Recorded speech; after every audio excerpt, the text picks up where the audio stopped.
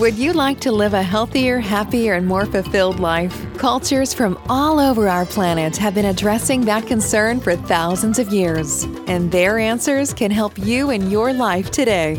Join anthropologist and healer Robert Vetter as he introduces you to cultures of health and healing.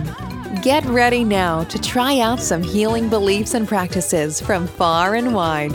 Here's the host of your show, Robert Vetter. Welcome to everyone in my listening family.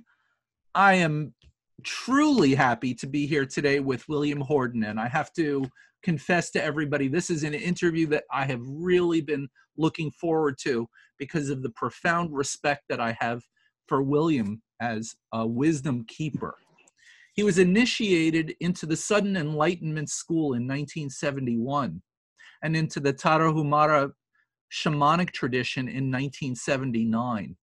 He's the author of 25 books, including In the Oneness of Time, The Education of a Diviner, which I have to say is a book that profoundly moved me. Reading the book was an absolute experience, as I told him off air a moment ago, that was like stepping into another dimension, honestly. One of the most amazing read. A book called The Toltec I Ching, which is a hands-on way to do divination that we'll talk about a little bit later. The Art of Divination, The Five Emanations, The Spiritual Basis of Good Fortune. All of these are titles, and his most recent is called The Art of Divination, The Role of Consciousness and Will in Stepping Outside Time. William, welcome to our podcast. Thank you, Bob. It's a real pleasure to be here and to see you again. Thank you.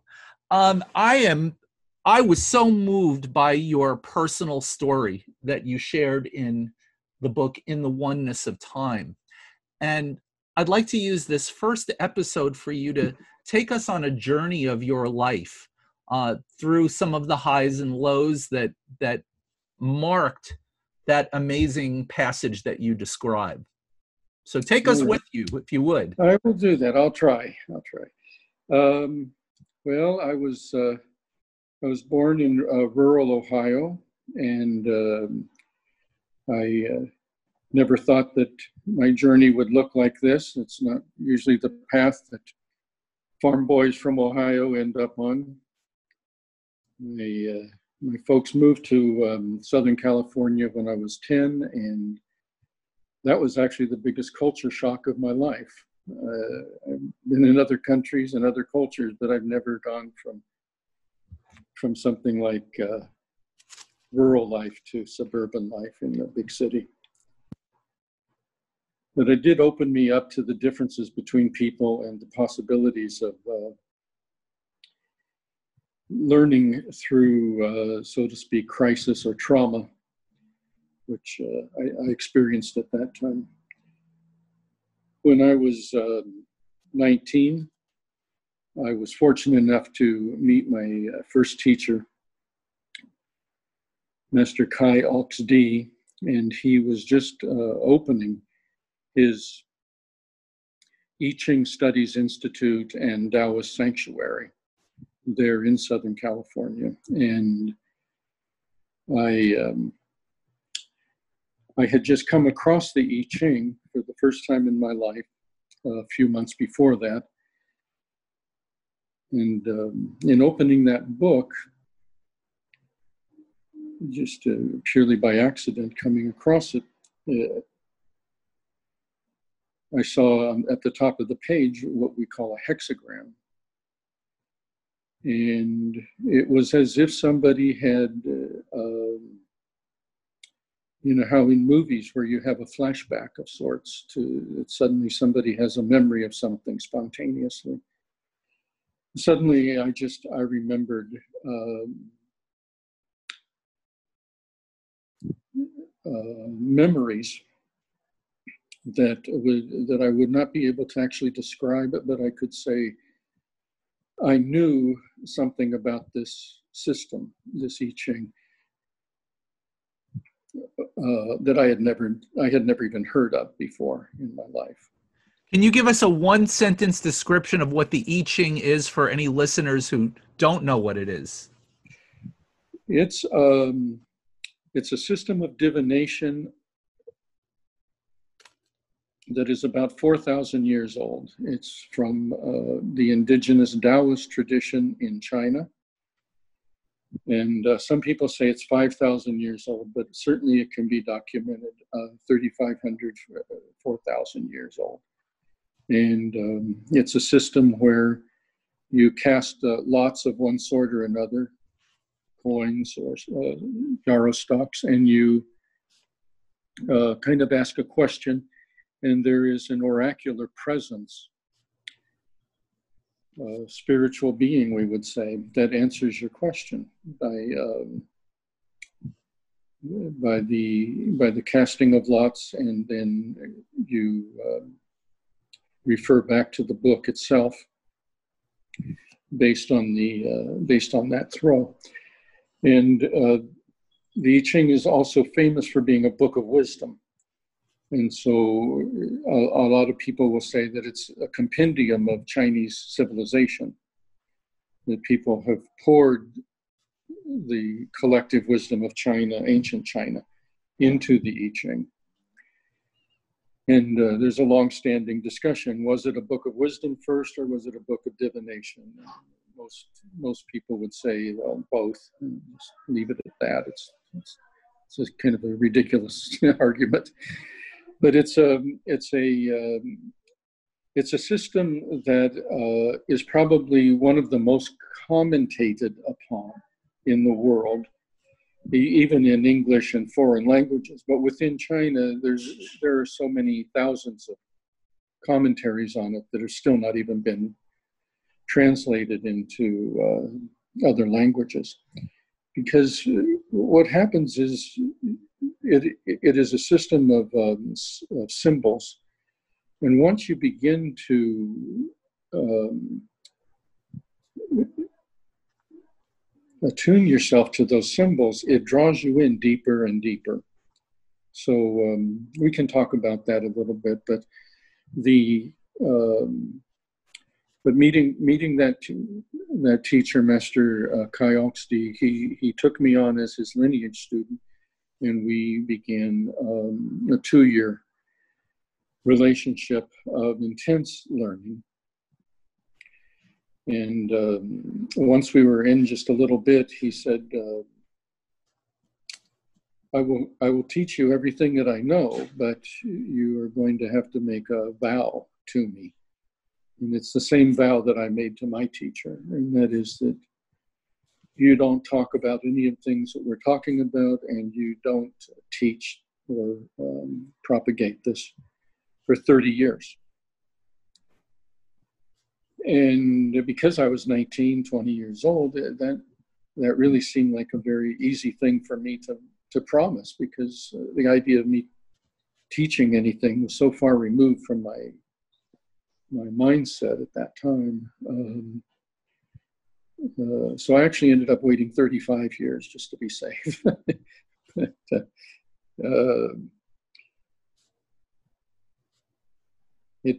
even though I went to him to study the I Ching, as I began to learn, he was a shaman in his own right, and had been initiated into the Southern Enlightenment School. And so that was, in many ways, that was the start of my studies. At the end of those 2 years, he said, that's everything that I know. You now need to go out and put it into practice. And in particular, you need to go and serve other people. And that's what all of these teachings are about. That's what wisdom is about, is being a benefit to everyone. And so shortly after meeting him, I met my future wife, Leonore, to whom I've been married 48 or 49 years now. So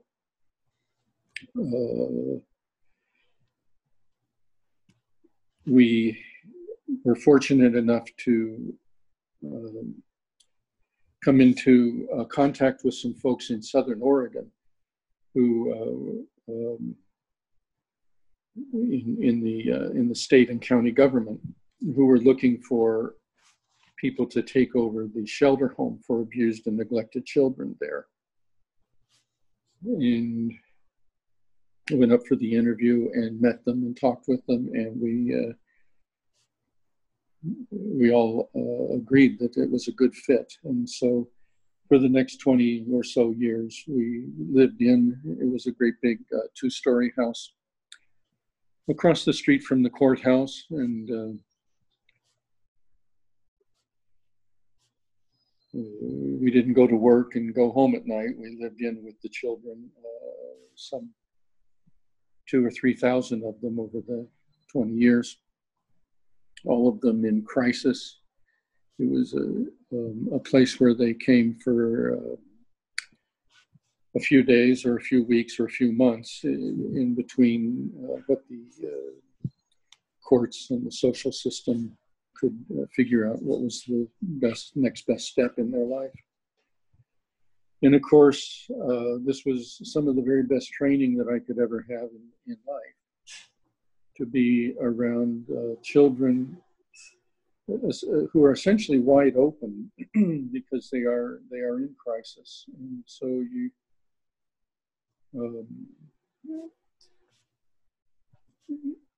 I felt called upon to be present with them in a way that extremely intimate, in that sense that you don't really find a barrier. How can you? You can't hide from them. Their needs are what are the only thing on the table.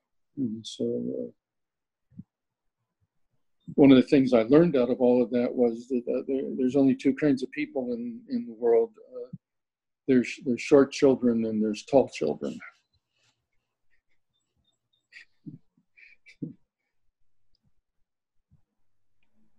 So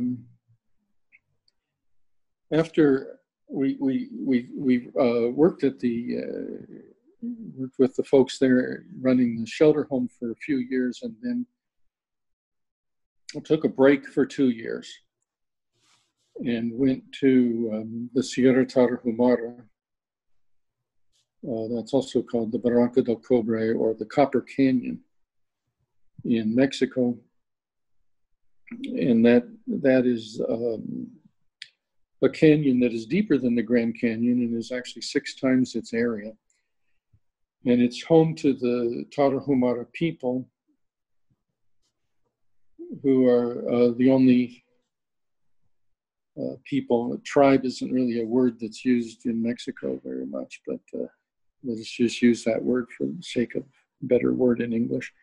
It's the only tribe that never signed a peace treaty with the nation of Mexico. So they just gave them the Copper Canyon as their homeland.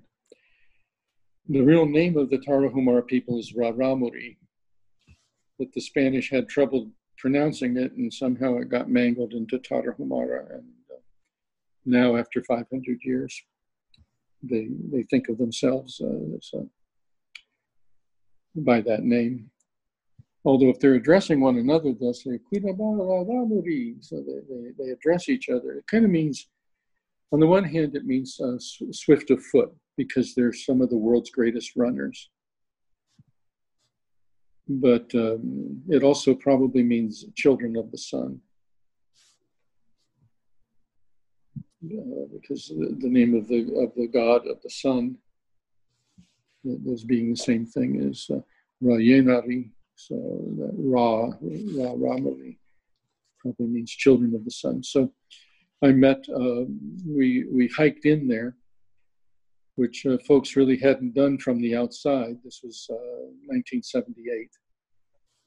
And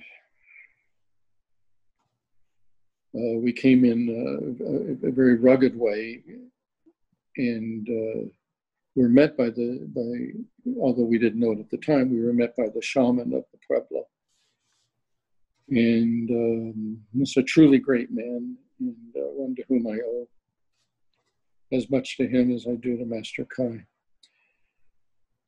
And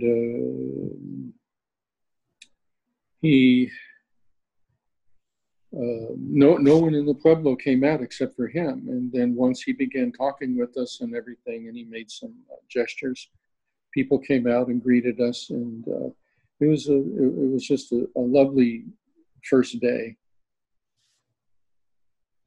He set us up to camp on his property, and that began a long relationship with him, and which he initiated me into the rituals of their tribe, and one of which was was the most profound. I don't know if you want to talk about that later or now, but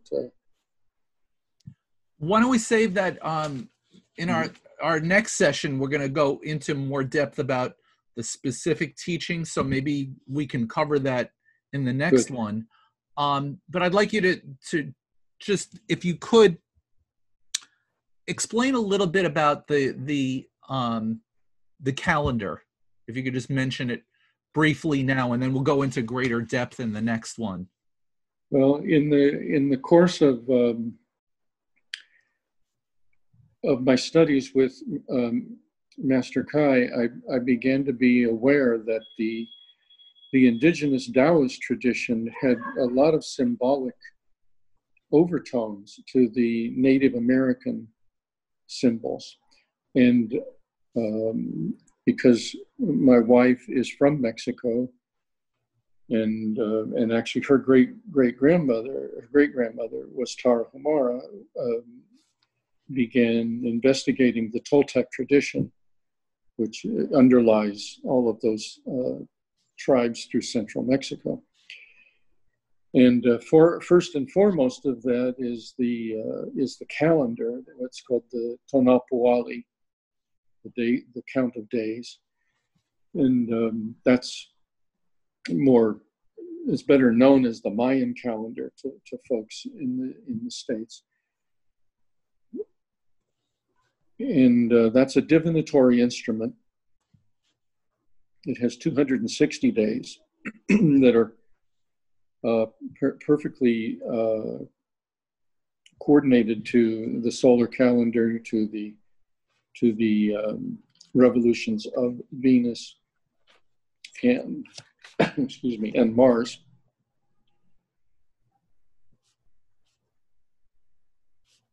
So people would, based on their birth date, the priest, scribes, sages of ancient Mexico would be able to give them a name, what was called a calendrical name. So that might be like 1 alligator or 3 house or something like that. And then they would also have a personal name on top of that. But this would be very, well, essentially it's astrology. And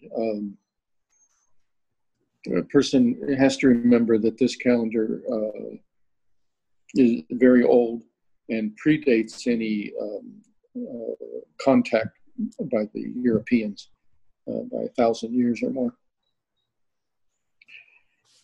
And that became a very large part of my studies for a long time. It's one of these systems of symbolism that the further you step into it, the deeper it gets. It's like the ocean. You can go in up to your ankles, but if you keep walking, you're over your head pretty quick. And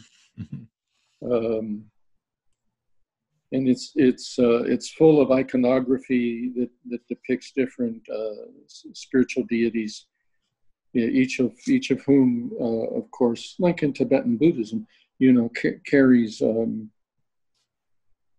archetypal significance for the psyche and for the for the collective soul. I was wondering if you could share one quick story. We're getting close to the close of our first session, but I seem to recall in the oneness of time an incident where you were sitting in a coffee shop or a restaurant, and you were working on the calendar, and somebody came out. Do I have that story right? This was in Tepoztlan, which is a very famous town for its in the spiritual community. It's very highly regarded. And there was a restaurant, and the owner came out and said, "You're here every day, going over these codices and the calendar. What's going on?" And I said, "Well, this is a real passion of mine, and I've been studying it now for a year or more." And he mentioned a couple of things, and I was able to keep up with it. I knew what he was talking about. And so he said, "Why don't you come back here in the back?" And he had a group of people that were all familiars there. So the restaurant was more for the public, but he invited me into the back, and there were some folks that were just sitting down to a game of Patoli, which is this really ancient game. You can see it depicted in some of the ancient codices. And they said, "Well, we need a fourth person to play. Do you want to learn?" And I couldn't have been happier. It was a real honor. And it's a place where there's four. In a way, it's kind of like Parcheesi. You can kind of think of it in that model of a sense. And there's four players, but you take the seat of one of the four gods that are representative of the 4 years. And in other words, this game of Patoli is completely like looking at the calendar and playing this game of the gods on this representation of time and space right in front of you. And it's an extraordinary experience. And when you're playing, it takes total concentration, because the object is not to win. The object is to keep the game going as long as possible by not letting other people win. And so you're sacrificing your pieces over and over again to stall. And so the game can go on 6 or 8 hours without any problem. And if somebody has a lapse of attention and makes a mistake and lets somebody win, it's it's terrible. But it's always felt like, even if you were to win, it wasn't anything you did. That was that God's time to carry the burden around the calendar. So it's a very wonderful experience. And then later, I became friends with the owner, and he was a true madman.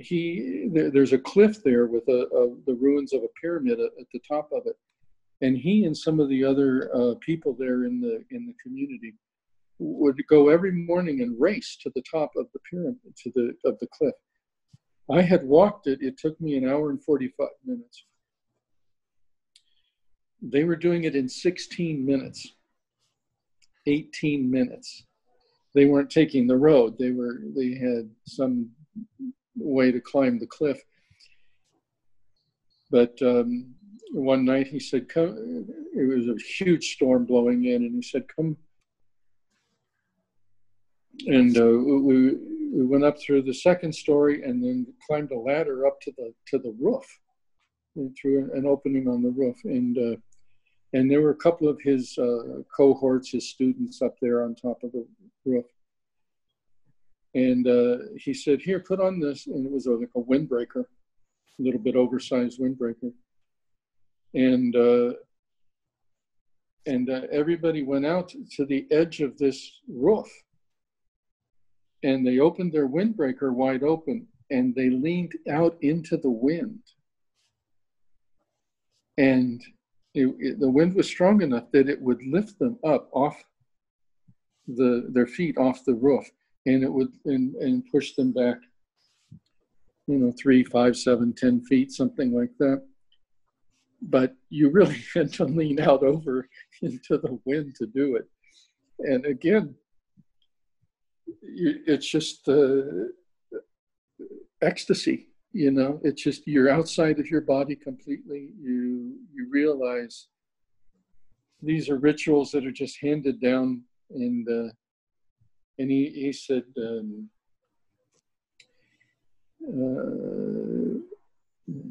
we are, he used the word, hijos de Eekato, children of the wind. And I thought, that's pretty cool. That's pretty cool. That is a beautiful story. And William, I think that's a good place for us to end for our first section, Okay. Because in our upcoming episode, we're going to really delve into these teachings and find out exactly what it means about how we live our lives and how we can access greater wisdom. So I want to thank you for this first episode, and really looking forward to the next one. Me too, Bob. Thank you. And thanks everybody for listening. This has been Cultures of Health and Healing with Robert Vetter. Thanks for listening. Please remember to subscribe and rate this show and share it with others. Until next time, remember, your health and healing matter, and you can find your own unique path to optimum wellness.